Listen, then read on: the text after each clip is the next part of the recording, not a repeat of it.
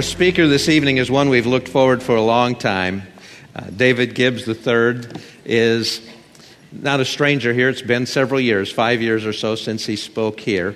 Last year he launched a new ministry, a new organizational National Center for Life and Liberty, based out of Dallas, Texas.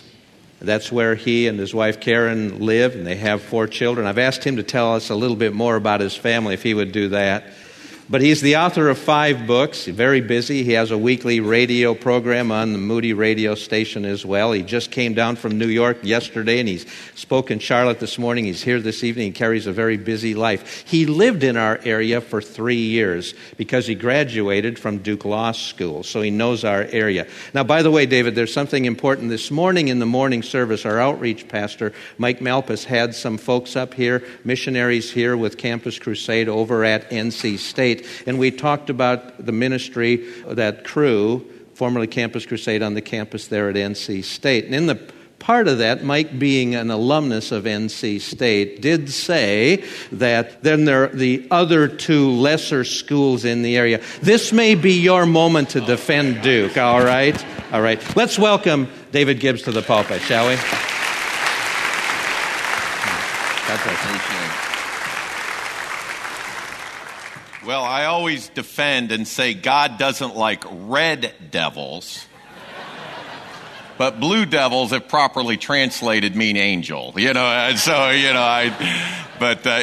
very much my time at Duke. The Lord opened that up. Actually, it was a little bit of a miracle. I went to 2 years at Cedarville, 2 years to Liberty, and then through a sequence of events, got a full scholarship to Duke Law School. And God opened that door for me where I was able to go into ministry, and so enjoyed the time very much. And it is certainly an honor to be back and to be with you this evening.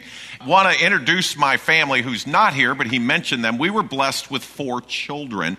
When they were little, we had a 3-year-old and a 1-year-old, and then we had twins. 4 kids, ages 3 and under. Now, how many think that house was hopping for a while, all right? A little crazy. They're older now, as you might imagine. My oldest is 18, and then my next daughter's 17. Boy-girl twins are 15. And how many here are parents? Let me see the parents, all the moms and dads. Most of the adults here are parents. Have you ever been tempted to murder your own kid?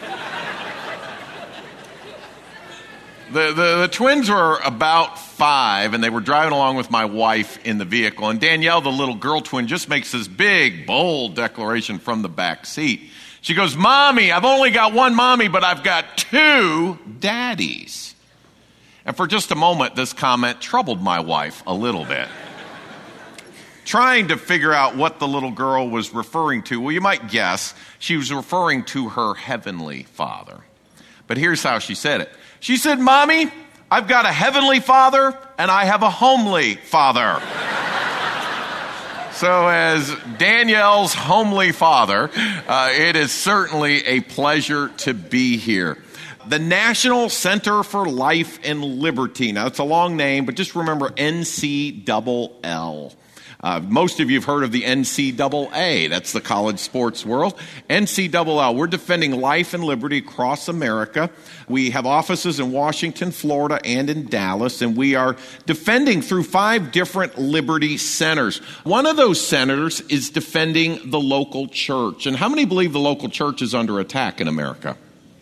And it's not just your right not to be sued when you haven't done anything wrong, or just to have your property or to use your land. Those are issues that come up. But I think most of you would acknowledge at this point that the gospel of Jesus Christ is under attack in America. That simple message that there is only one way to heaven. Now, how many of you believe there is only one way to heaven? And that's through Jesus Christ. But we're in a society right now that doesn't want to hear that.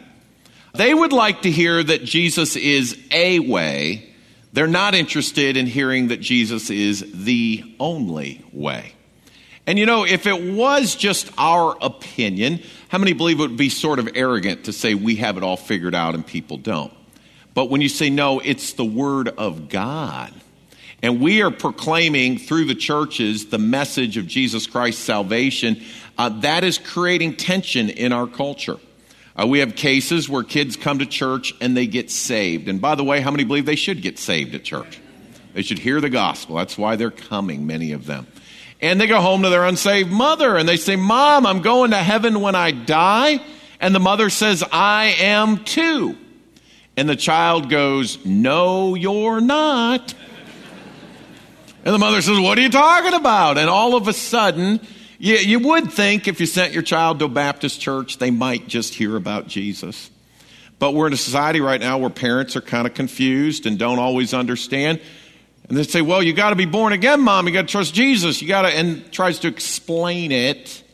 These mothers, rather than listening, now go talk to lawyers and say, you've ruined my child. You told him he would die and burn forever unless he became like you people. Now, we're winning those cases. How many are glad we're winning those cases?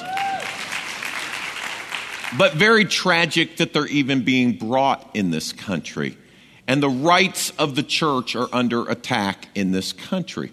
We also have a Center for Christian Education where we defend Christian schools and colleges and those that want to have distinctively Christian education.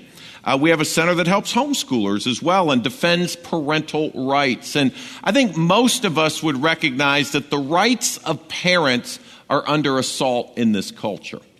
There are those that would say the government should control all education and really decide what's best for the children. But you look to the Bible and it says, number one, these children are from the Lord. How many believe God gives the kids? And then they're entrusted to the parents.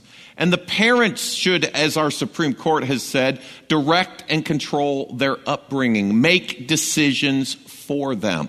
Well, there's many that are fighting back against that. Now, I grew up in a little different era. How many remember when people not your parent could spank you? Yep, think about it. Parents, you'd get handed off to neighbors, you'd get spanked. You'd go to church, you'd get spanked. You'd go to schools, you'd get spanked. You'd go to Walmart, total strangers would smack you. I mean, it was a child-beating frenzy. We walked around with permanent twitches, and, parents always had clever lines like, well, if we spank you by mistake, we're getting you for something you got away with, and then I would say, I get spanked by somebody not my parents. I had one prayer in life that my parents wouldn't find out. Because I'd try to explain to my mother that my civil rights had been violated. And she would re-violate my rights. It never worked out for me. It was always a problem. But we're in a society right now where they want the public schools to be almost like parent-free zones. And children come in and make their own decisions and get away from what pastor would preach or what parents would want. And right now we're watching where that is under attack. We also have a Center for Life Defense where we defend what is your most fundamental freedom, your right to life. Now, historically, if you say life or death cases, you're talking capital punishment. You're talking death penalty cases. And historically in America, that was the case. Somebody was convicted of a crime, murder generally, and properly convicted, they could be sentenced to death. It would be in the discretion of the judge or the jury. But now we have where innocent people may live or die by a court order. I represented the Terry Schiavo family back in 2005. Some of you remember that case. And that case holds some sad history for this country. It was the first case in American history where a judge ordered an innocent person to die. First time we'd ever had a non-criminal death order issued by a judge. And it actually went to our Supreme Court and back twice in 10 days, set some records in all of that. And with all the media attention that descended on that case, there's still phenomenal confusion. Most people say that girl was dead or on life support, and it was kind of a sad end-of-life story. I would tell you a couple quick things. Terry was as alive as anybody sitting here. Number two, she wasn't sick. No cancer, no Alzheimer's, nothing in her body ending her life. And number three, she just needed food and water to stay alive. Now, how many of you need food and water? Can I see your hand, please? Guess what? That's basic human nourishment. Generally, if you go without food and water, 6 to 7 days, you will expire of dehydration. Terry actually went 13 days, I think, demonstrating a will to live. And that case really has sparked now this whole movement across America where the lives of innocent people are not being properly protected. Now, you say, well, David, I'm not that concerned about it. Let me raise a couple thoughts for your consideration. How many of you have figured out the government has taken over health care? Like it or not, okay, they're kind of working more and more. And I think most of you would acknowledge the government's broke. How many figured that out? Now, we don't have to be real bright, but I think we can get this. Okay, they're running something and they don't have any money. So what are you going to do? You're going to ration care. The elderly, the disabled, the less than perfect, the handicapped, those that would be expensive are going to get less, which is exactly what happened over in Australia, England, other nations that have done this. You get the rationing of care. I had a trial earlier this year in New York, and I'll tell you, we won the case. The girl is alive today. We're happy about that. But it was a life and death case, and it was a multi-week trial in New York City itself. And I was a little excited to go to New York because during the Terri Schiavo case, New York had great law. I mean, it was very pro-life in its orientation. I was saddened as I prepared and researched and got ready for the trial that New York had changed their law. And I want to just kind of give you kind of a summary of what now the new legal standards are that we're facing across America. Number one, any relative. Now, let's stop right there. How many can think of at least one nutty relative in your family? May I see your hand, please? How many of you are the nutty relative? Okay, that could be. Okay, but any relative. Okay, so this means, cousins down the line, aunts, uncles, second cousin, anybody can go into court. Now, it used to be a lot more limited. It had to be a spouse or a sibling or blood relative. There was a lot more limitation in who could bring these cases. So they're letting anybody walk into court. Number two, the legal standard is not what your wishes are or how sick you are. The legal standard is you're not going to get much better. Now, how many think that's a slippery slope? I look around this room, some of you aren't getting much better. I mean, but it's very subjective. And it's no problem if you're going to inherit money, and it's no problem if there's a conflict, because we do want to kind of expedite these things. And while we won that case in New York, it illustrates where our culture is moving. That most fundamental life protection, that right to have your life as an innocent person protected, is not being guaranteed in this country like it once was. We know abortion is the law of the land, and 55 million children have not been protected through that procedure. But Terri Schiavo has now opened up the disabled, the elderly, those that are living among us and not having their lives protected. And we're watching where what our founding fathers were concerned about is coming to pass. That if you do not protect innocent life, you really have no true liberty. They came from a culture over in England, most of them, where life and death was in the hand of the king. I mean, if the king said, off with your head, not a good day for you. Because you had no appeals, you had no rights, it was done. So they thought, well, if we're going to come to this nation, we're going to form this new nation, we're going to have freedom, it has to begin with the protection of innocent life. And that's why they talked about life, liberty, then the pursuit of happiness. That your free speech, your freedom of religion, your right to bear arms, your right to privacy, your equal protection under the law, the other things our Constitution would guarantee you aren't going to matter if your government is going to kill you tomorrow. And so they wanted to make sure that innocent life was the core, most fundamental freedom. Tragically now in this country where we have devalued life, and by the way, it's the natural extension of two things, okay? Number one, evolution. How many understand when evolution becomes the standard, life is kind of harsh? I mean, it's survival of the fittest. It's a big cosmic accident. Lots of explosions, things just happened.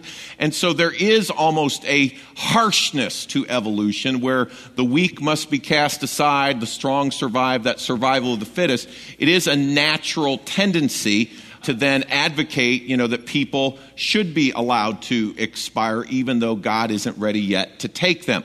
But then number two, we have bought into the quality of life analysis.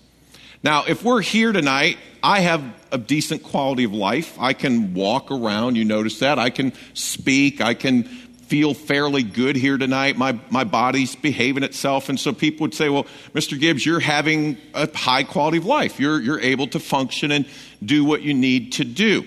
Now, if I'm here tonight and I lose some of that, okay, God takes away my ability to speak or my ability to walk or my ability to function, or maybe I feel like I'm in constant pain. Most of you would say, we hate to see that for you, Mr. Gibbs. We'd hate for your quality of life to go down.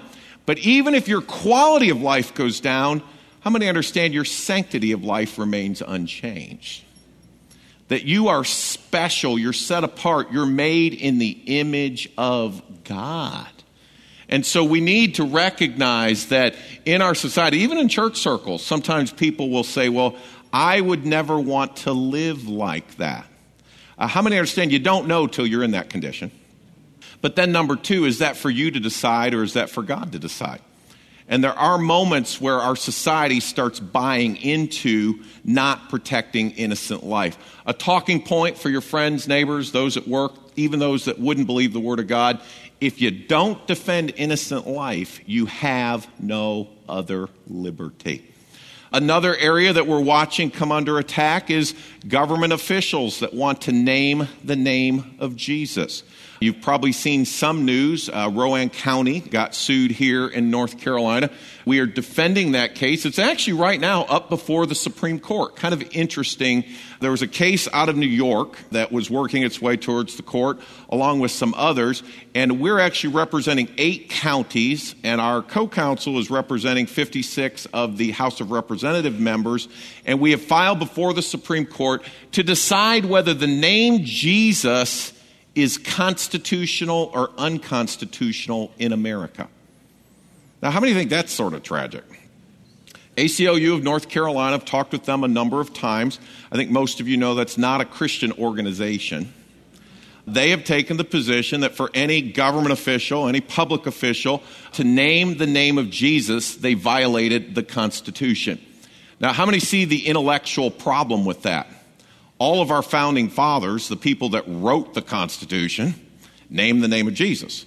But we're in a situation right now where the history of our nation is being reshaped, reworked. And how many pray the Supreme Court gets it right on that one? Because really, for your children, your grandchildren, any public school officials, anybody that works for the government, this will truly determine whether we have this freedom or not. And so the name of Jesus and public speech is under attack. I'd also tell you that we are watching where, and I think you've seen our Supreme Court, marriage itself by definition is under attack. I think most of you have seen in the news the Supreme Court has come down largely in favor of same-sex marriage. It's being challenged here in North Carolina. A number of your government officials making the determination not to combat it. And you say, well, David, how was marriage defined in America? The reason why America always recognized what we'll call heterosexual, a male and a female, is it was based on the biblical example in the Garden of Eden. People say, well, the Bible had polygamy. The Bible had, all sorts of sin, adultery, and people doing different things. And the Bible does cover the whole landscape of human experience. But if you go back to Genesis 1, that was the perfect time and condition. Before sin entered into the world, that was God's plan. That's why he made Adam and then he made Eve, and that was God's plan. And what our founding fathers said is we want to take what was God's best and we want to incorporate that into our law as our standard. But we're watching now where that is being readjusted and moved like never before. You say, David, you're giving me a little bit of indigestion this evening. What can we do? How can we make a difference? How many believe we need to pray like never before? Now, you don't even need to turn there. There's a verse most of you know. It's the back part of James chapter 5 and verse 16. And what that verse says is the effectual fervent prayer of a righteous man availeth, and what's that next word? Much. Now, if I asked you tonight, does America need much? Yep, America needs much. Does Cary need much? Absolutely. Does Raleigh-Durham, do we need much? Do we need God to touch and to heal and to do what only God can do? Do we need God to encourage these leaders and to help these judges and these decision makers? We need much from God, but we're not quite yet ready to follow his formula. He doesn't say, I'm a rabbit in your pocket or a little Lucky Charm or something you can just grab at. He says, no, it's the effectual, fervent prayer of a righteous man that avails much.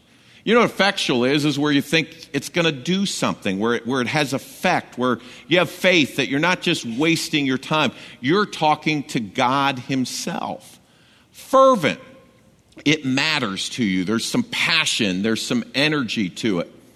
If I were to ask you tonight, flip back through your mind through the last year. Go back to August 2012. Can you think of one time where you took an hour? Now, we know what an hour is. That's 60 minutes. It's the length of a longer TV show. An hour is about half a football game, maybe slightly less than half. And you took an hour and you prayed to God. Now, I'm not talking with a screen in front of you. I'm not talking with earbuds in. But you took an hour and prayed to God for your nation, for your community, and for your church. Now, don't raise your hand because we wouldn't embarrass any of the good folks that are here. But if you're like most people, you'd say, David, an hour, that's kind of a long time. And I don't know that I prayed an hour for anything. Maybe at a hospital or something, or maybe you had a crisis, but I don't think I ever prayed an hour for my nation, my community, my church. Let's shorten it up a little bit. Let's go to 30 minutes. That's a half hour. Most of you know that's the length of a standard television show. Matter of fact, if you were to answer honestly, how many of you watched a 30-minute television show this week you didn't even like? How many figured out there's a lot of nonsense on TV? If you figure out Swamp People, you're better than me. Now Duck Dynasty, that's Christian. They got it all, But, people, 30 minutes just like that goes flying by and, they don't even think about it. And we'll just, 30 minutes will disappear. And I'm not asking this week. I'm not even asking this month. I'm just asking in the year. Can you personally say, David, I took 30 minutes and I prayed for my nation, my community, my church. Now, you say, how would I even do that? Well, let's break it up. You got three branches of government. You got the president and the governor and their staffs and the executive branch. They probably need 10 minutes of prayer.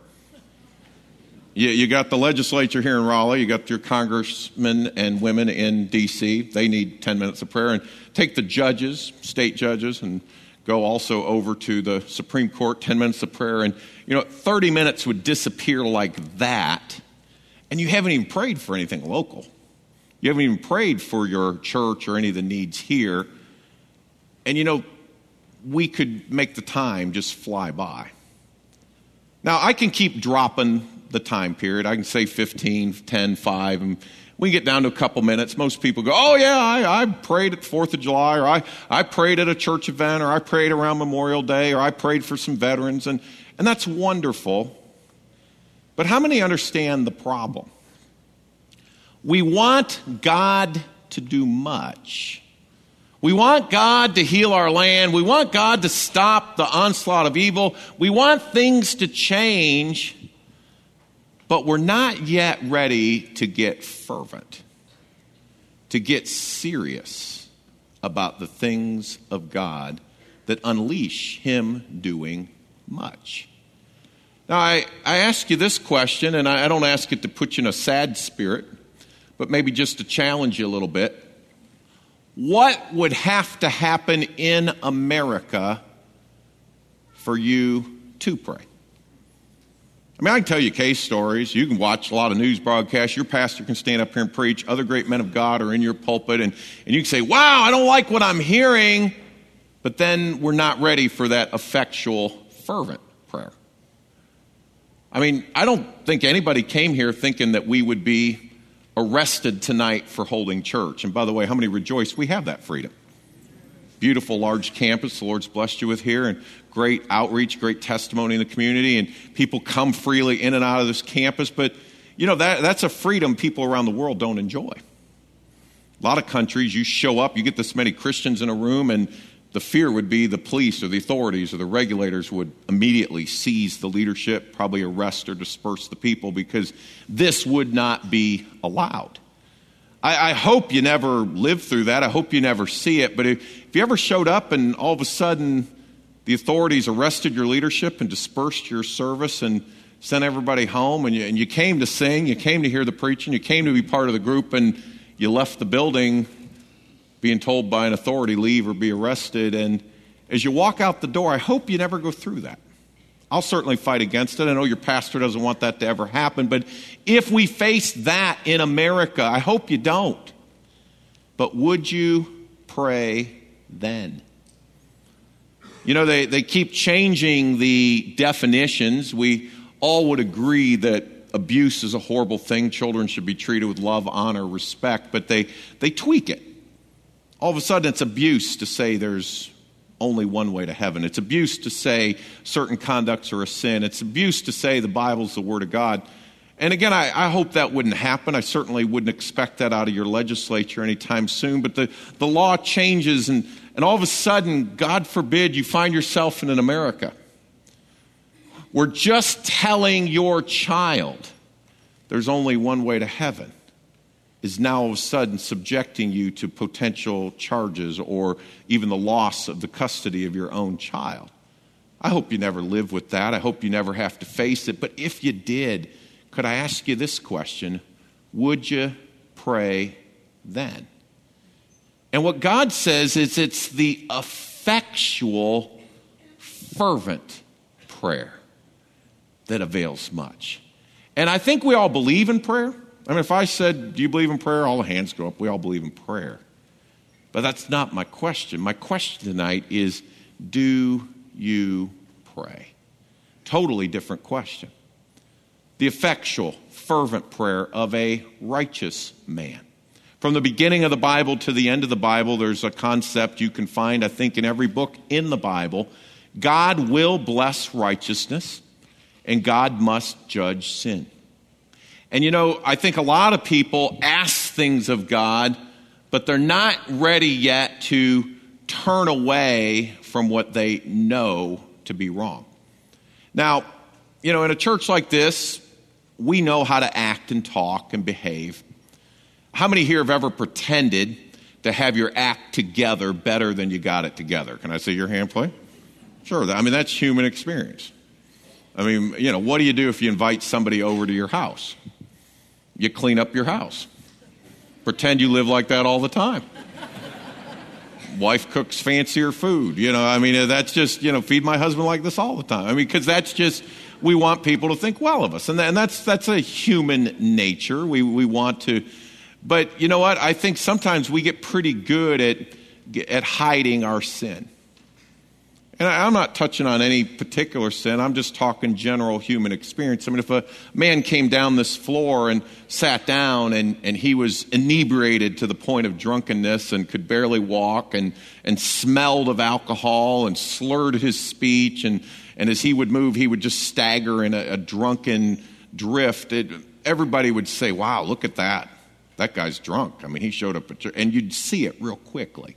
You'd be able to obviously point out he has a problem with all that alcohol in his system. He's acting out of his mind. It's easy to see. But we come to church, we look pretty good, but we can hide a lot of things. How many believe selfishness is pretty easy to hide? Apathy, indifference, pretty easy to hide. We can have people that are sitting here with the sin of materialism just gripping their world, and that's what they're driven by, or vanity or pride. A lot of things the Lord talks about that he hates or he despises. They're sins against him, but we get pretty good at hiding that, and we can even have that in our life and look pretty spiritual. And you know what God says? It's the effectual, you got the faith, it's the fervency, the passion, the energy, prayer of a righteous man or woman, somebody that's turning away from what they know to be wrong. That's what's going to unleash much in this country. Look quickly at a verse that I like. I pray every day, Acts chapter 4. I know you've been theming off the book of Acts, but I want to show you this verse because it kind of jumps out at me. And I don't pray it in a vain repetition, but I pray it in a meaningful challenge as sort of my prayer as I go to court or as I take to a pulpit or go into any type of daily activity. And I might encourage you to make this your prayer as well. It's Acts chapter 4 and verse 29. It was the prayer of the early church. And they said, Lord, behold their threatenings. And it continues, grant unto thy servants that with all boldness we would speak thy word. How many of you see threatenings all around us? Now, I think it's interesting because what the early church did not do was pray for it to all go away. I mean, it is interesting to me. I don't know about, they're probably more spiritual than I would be. I mean, if I was going to be fed to the lions, my prayer would be the lions would not be hungry that day.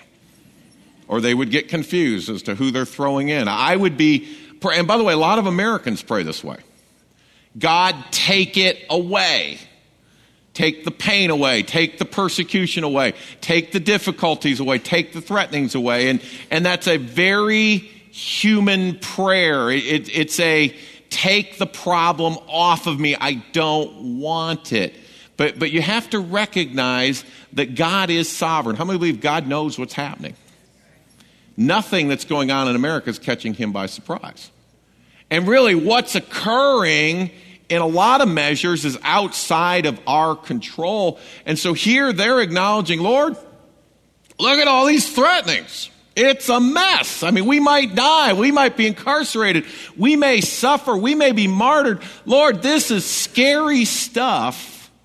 But they didn't pray to take it away.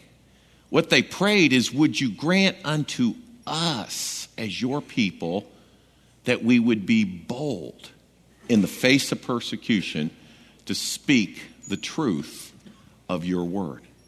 Notice they didn't ask for boldness to proclaim their own opinions. They didn't ask for boldness to share what Paul had taught them or Peter or even great leaders of the day. They said, Lord, we need to boldly speak the truth of your book. How many believe we need a revival of boldness in America? We're in a society right now where a lot of churches have moved away from being bold. And how many appreciate the fact that this church is bold on the issues? That you have a pastor and a leadership team and men in this pulpit that preach the whole counsel of the Word of God. There's a lot of parts of the Bible that are easier to take. They're just happier, they're more palatable, they're less convicting. And there are whole ministry programs that try to just build on the popular parts of the Bible. How many believe we need to preach the whole counsel of the Word of God? We need to stand on the entire book. I also believe, number two, we need a revival of boldness in our families. Dads, moms, grandparents, are you boldly declaring the truth into the hearts and minds of your children? You say, well, David, I don't know, how would I do that? Well, just ask yourself, when was the last time you prayed with your family? You say, well, how would we do that?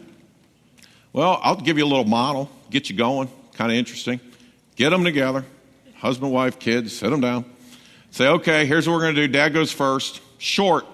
These are 30 seconds or less. How many understand sometimes we move into like weird prayer language, Lots of hedges of protection. We get into all this stuff. But no, we're going to start with confession. And I, Dad, am going first. God, would you forgive me for not leading my family in prayer more often? I should have made this a better priority, and I'm glad to be here right now, but forgive me for not emphasizing this more. Okay, Dad's done. Now move to Mom. Mom confesses something. How many think it'd be interesting what the kids confess? You might learn something. Walk it around a little bit. Confession. Then move to adoration or praise. How many believe we need kids to be more thankful today? but are we teaching them thankfulness? Just quick, short. What are you thankful for? Something, and make it different. Don't let them all say, I'm thankful for the same thing over and over again. Make everybody has to think of something different. It can be short. And then, Dad, then move to petition. Move to where you're praying for something. Maybe tonight we're going to pray for America. Maybe one night you're going to pray for your church. Maybe one night you're going to pray for your family. One night you're going to pray for lost people. Whatever you decide, you lead it. But how many believe we need a revival of boldness in the families?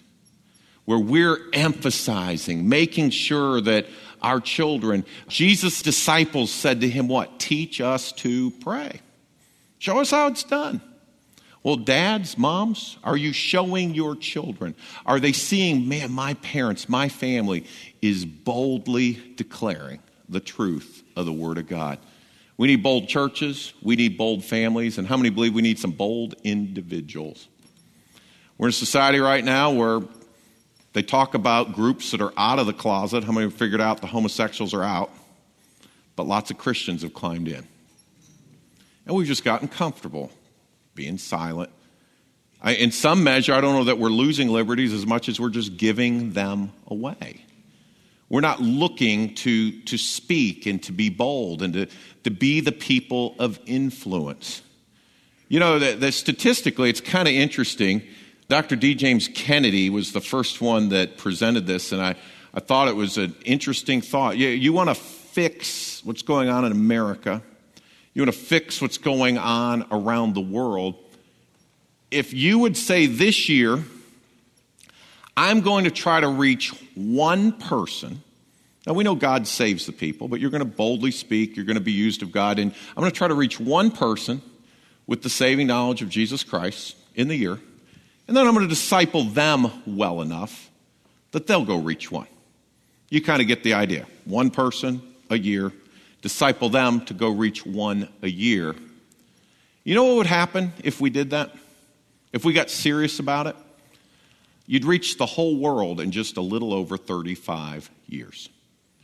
Every person on the planet would have an opportunity to be individually taught about Jesus, would be able to decide whether to accept, and would then be discipled to go forward and be productive soldiers for the Savior.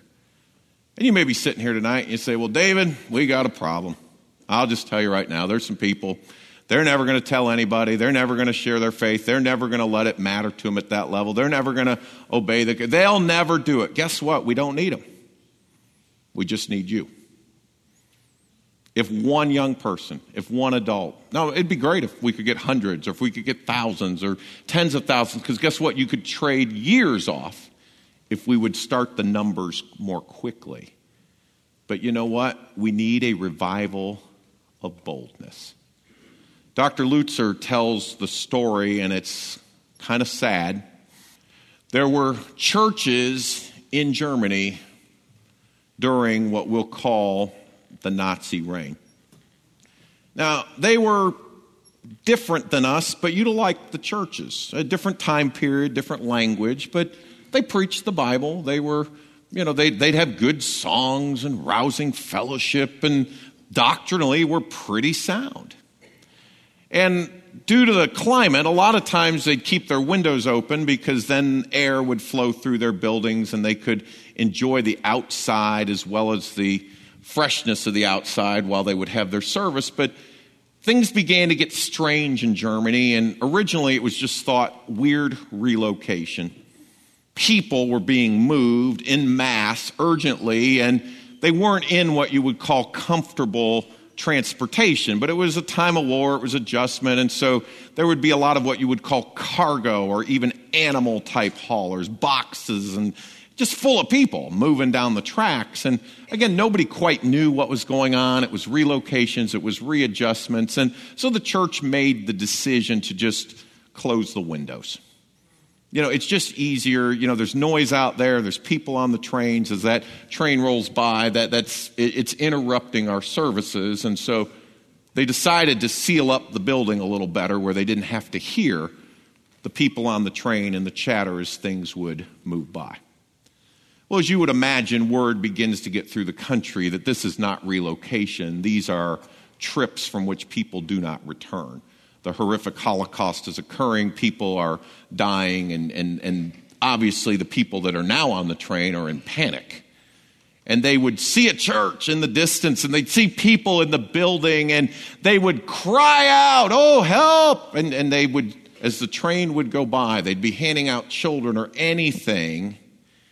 And what the church did was, so it wouldn't interrupt their services, they would time the organs and the music to swell up and get very, very loud as the trains would go by. And they wouldn't have to hear the cries of the people desperately requesting their help. I fear sometimes in America, we come in here, and I love this church, I love the spirit, I love the energy, I love your pastor, I love what you're doing for God, and you've certainly honored us to be here tonight. But I think sometimes we have great services, and we have great music and great energy, and we then drown out the cries that are out there. While we don't yet have death camps or things that might be as easy to see as they had during that time in Germany, how many believe there's a hurting world out there? And they're looking at you, and they're looking at me. And are we going to attune our ear and say, Lord, there's some threatenings. You know, I could lose my job. I could face some persecution. I could have some difficulty. Maybe my neighbor won't think as well of me. Maybe I'll have to pay something for my faith. I mean, I had to have conversations with commissioners in your state that are under a temporary order from a judge not to pray in Jesus' name. And while we're waiting for the Supreme Court to hear, they've been kind of moving through a time of protest. But one of the questions is, what happens if we defy the court order? What happens if we just say, yeah, that's what the judge said, but we're going to do it anyway? And when you have to explain to people, well, you could face, the full penalty for defying a court order. It's called contempt of court. You're not obeying. And what could the judge do? He could fine you. He could incarcerate you. He could do a lot of things. They have federal marshals. That's what they do. And when you have to make a decision and you see the threatenings that are there and you say, what are the threatenings?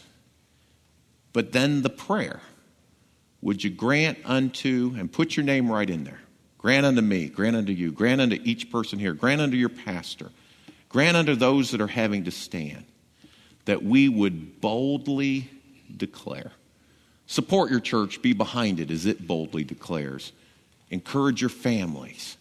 Put the time and effort in. If you're not regularly praying, this is your moment to say, you know what? While we still have this freedom. And then would you as an individual say, you know what? There's people out there that need my help. They're crying out.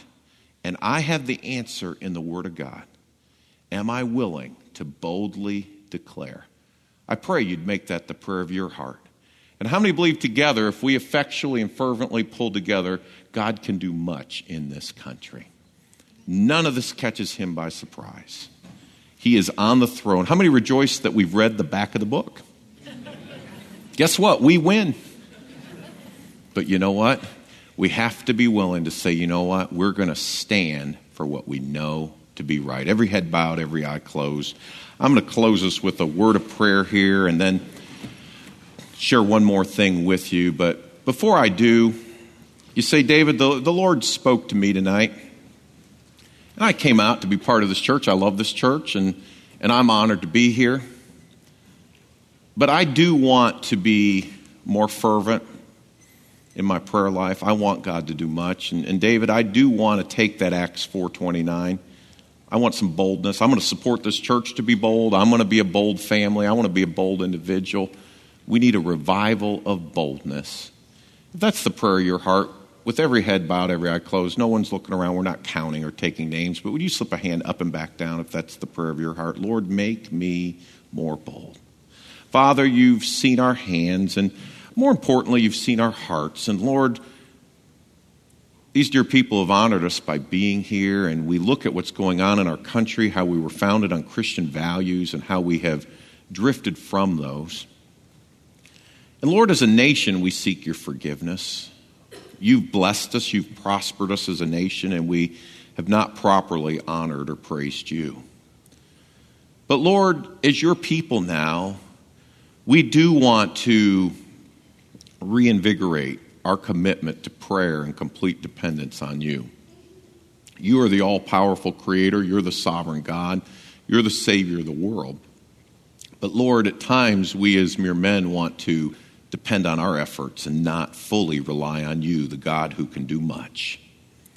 Lord, I pray for myself. I pray for Dr. Davey, the others here in leadership, the great men and women that make this ministry go, the wonderful members that are here, the folks that visit regularly and are here tonight. And Lord, we see what's going on in our country. But our prayer right now is, Lord, despite the threatenings, that you would give each and every one of us that commitment to boldly declare your truth. And Lord, we're going to anchor ourselves to your word. And Lord, we do pray for continued blessing and freedom. I fight and stand for that across the nation. But Lord, regardless of whether you bless us with that or not, our prayer is that we would boldly stand up for you. In the great and matchless name of Jesus, I pray, and all God's people said, amen. We have a monthly letter that we put out from the National Center for Life and Liberty where we ask if you would, number one, pray for the cases. And how many believe prayer does move the hand of God? And we need, I'm a trial attorney, I'm in courtrooms every week of my life, and we need God to move in these cases. And then number two, if you can, this is above and beyond your church support. How many believe you ought to put tithes and offerings in your church, support it, be generous? But if you can ever help us financially, we would always be grateful. My world, as I have mentioned, I am a trial attorney, I'm in court every week. Then number two, we work on policy.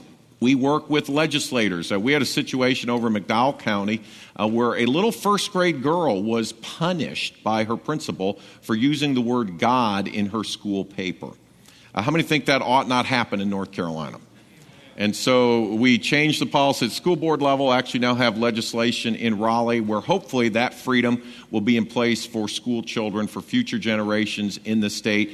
And so we work in the courts, we work with the policymakers. And then number three, I do try to be a voice. It was mentioned, I do the weekly radio show, Law Talk Live, that is put out through Moody. It's from noon to 1 Eastern Time. You can log in if you want to online or on an app.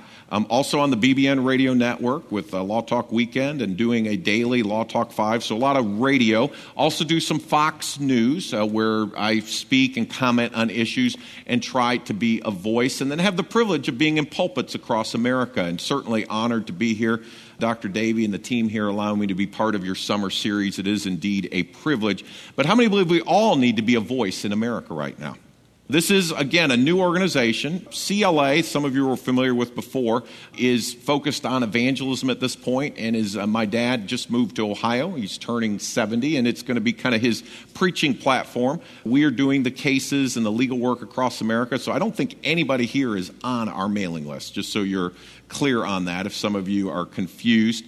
I would ask that you remain in prayer for the Supreme Court as they weigh out what many are calling now could become the biggest religious liberty decision for generations. They're looking at this much like the 1962 and 1963 cases where prayer and Bible reading were challenged in America's public schools. The question now is, will the name Jesus, will prayer at all, will the Congress be able to open with prayers? Will any government agency be able to open with prayer? And we will keep you alerted, but I believe the oral arguments are going to be the first week of November. And we do need to pray that the Supreme Court gets it right. We certainly don't believe that government should be endorsing or pushing one religion at the expense of another. But how many believe we all ought to be able to be adult enough or mature enough to allow people to still pray according to their tradition and allow that to continue in America? You take Rowan County, 3 people out of the whole county complain, and all of a sudden 3 people and 1 judge override what's gone on for 70 years. And people say, well, back in 1962 and 63, where were the Christians? Where were the churches? Why didn't we rise up? Well, I'm telling you now, there are definitely battles being waged across America, and we would definitely covet and appreciate your prayers very, very much as we march forward. It was mentioned, we do have the 3 offices. In Washington, D.C., we're meeting with the Congress each and every week. The Lord has opened up some very unique relationships. I was recently talking with Senator Ted Cruz. Some of you followed him from the state of Texas. Senator Cruz is a member at First Baptist in Houston, a good church down there. And when he originally wanted to run for the Senate, he polled the whole state of Texas, kind of a big state. He spent a lot of money, and he polled at 1% with a 3% margin of error. He said, I started out at -2. He said it was not good, paid money to find out nobody knew who I was. But the Lord opened it up where he was then elected. But when I was speaking with him, he said, David, we are facing a constitutional crisis in America. He said a lot of people think the government gives them their rights. How many understand the government doesn't give you your rights? The government is supposed to not infringe upon your God-given rights. That's what our founding fathers talked about. Your rights were from God himself. And we are talking, there's some legislation that is being proposed in the Congress this fall. One would free up the pulpit. Pastors would have no fear of losing their tax-exempt status for anything that they say in the pulpit, including dealing with political candidates. And I'm not saying you should preach every sermon on politics, but how many believe pastors ought to be free to say whatever the Lord leads them to say? We should not have where there is any restraint or any chill, and talking about getting that removed. And then also trying to get removed the attorney's fee provision, where when a county or a school board is sued, that the other side is able to get these attorney's fees, because that ends up putting a lot of pressure on these government agencies not to stand up for prayer, not to stand up for our historic traditions or our culture. So working on that in Washington, would appreciate your prayers. Thank you so much. Let me say this. We do help your church. And how many appreciate a church that does things excellently as unto the Lord? This ministry here, David as executive pastor, Dr. Davey and others in leadership do a great job, and certainly honored to be a resource and a help to this great ministry. But if we can ever help you, I hope you don't have a problem. How many hope never to go to jail for the rest of your life? Okay, if that's your, we hope to keep you free and moving forward. But if something does come up, maybe it's a workplace, maybe it's a family issue, maybe it's a situation where you feel that your liberties or even the life of your loved one is in some threat, please give us the privilege of serving you. We do this as a ministry, attorneys defending in these cases at no cost across America. We do it by faith. Covet your prayers and honored to serve you. Thank you for your grace and allowing me to be here tonight. I think David's going to come with a closing comment and we will be done. Thank you. Thank you.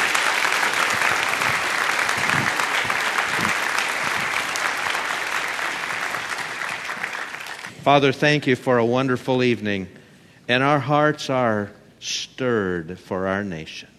That was our prayer at the beginning of the hour, and Lord, my mind's just scrambled as I think of the seriousness of what we're facing. We know that, but we take it for granted, and the train cars keep driving by.